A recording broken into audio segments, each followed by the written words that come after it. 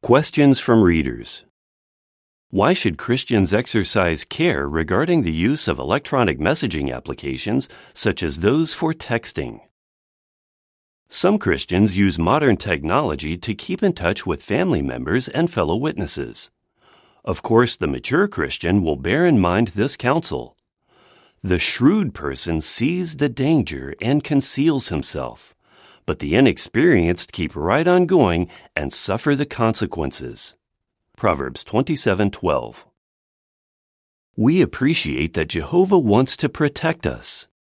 Hence, we do not associate with those who cause division, are disfellowshipped, or bring twisted teachings. Some who are associated with the congregation may not conduct themselves in an honorable way.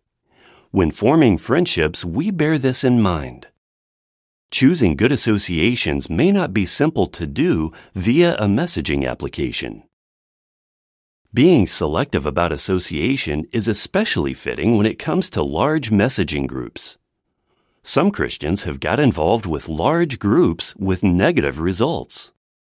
How could a brother or a sister exercise due caution if there is a group of hundreds or thousands? It would be impossible to know the true identity and spiritual condition of all in the group. Psalm 26:4 says, I do not associate with deceitful men, and I avoid those who hide what they are. Does that not recommend using a messaging application to contact only those whom you know personally? Even with a smaller messaging group, a Christian needs to evaluate his time and interests. It is not as if we want to interact with others no matter what they chat about, or regardless of how much time they spend on such chats.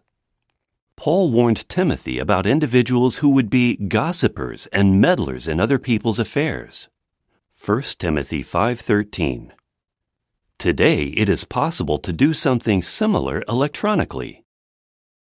No mature Christian would offer or be open to critical comments or confidential information about fellow believers, and he would avoid sensationalized or unconfirmed reports.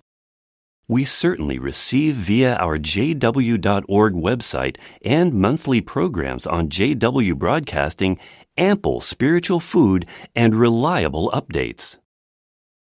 Some witnesses use electronic messaging to sell, buy, and promote products or to offer employment.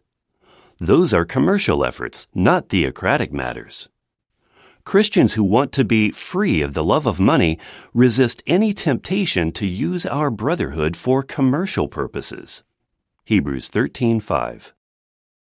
What about using messaging applications to solicit funds for believers in need or for disaster relief? We often display loving interest in helping and encouraging one another. But trying to do so through a large messaging group may actually interfere with better arrangements being made by the local branch office or congregation. And surely none of us would want to imply that we have a unique assignment toward God's sheep. We desire to do what will bring God glory. So when deciding whether to use a messaging application or other technology, consider the possible dangers and be cautious. End of article.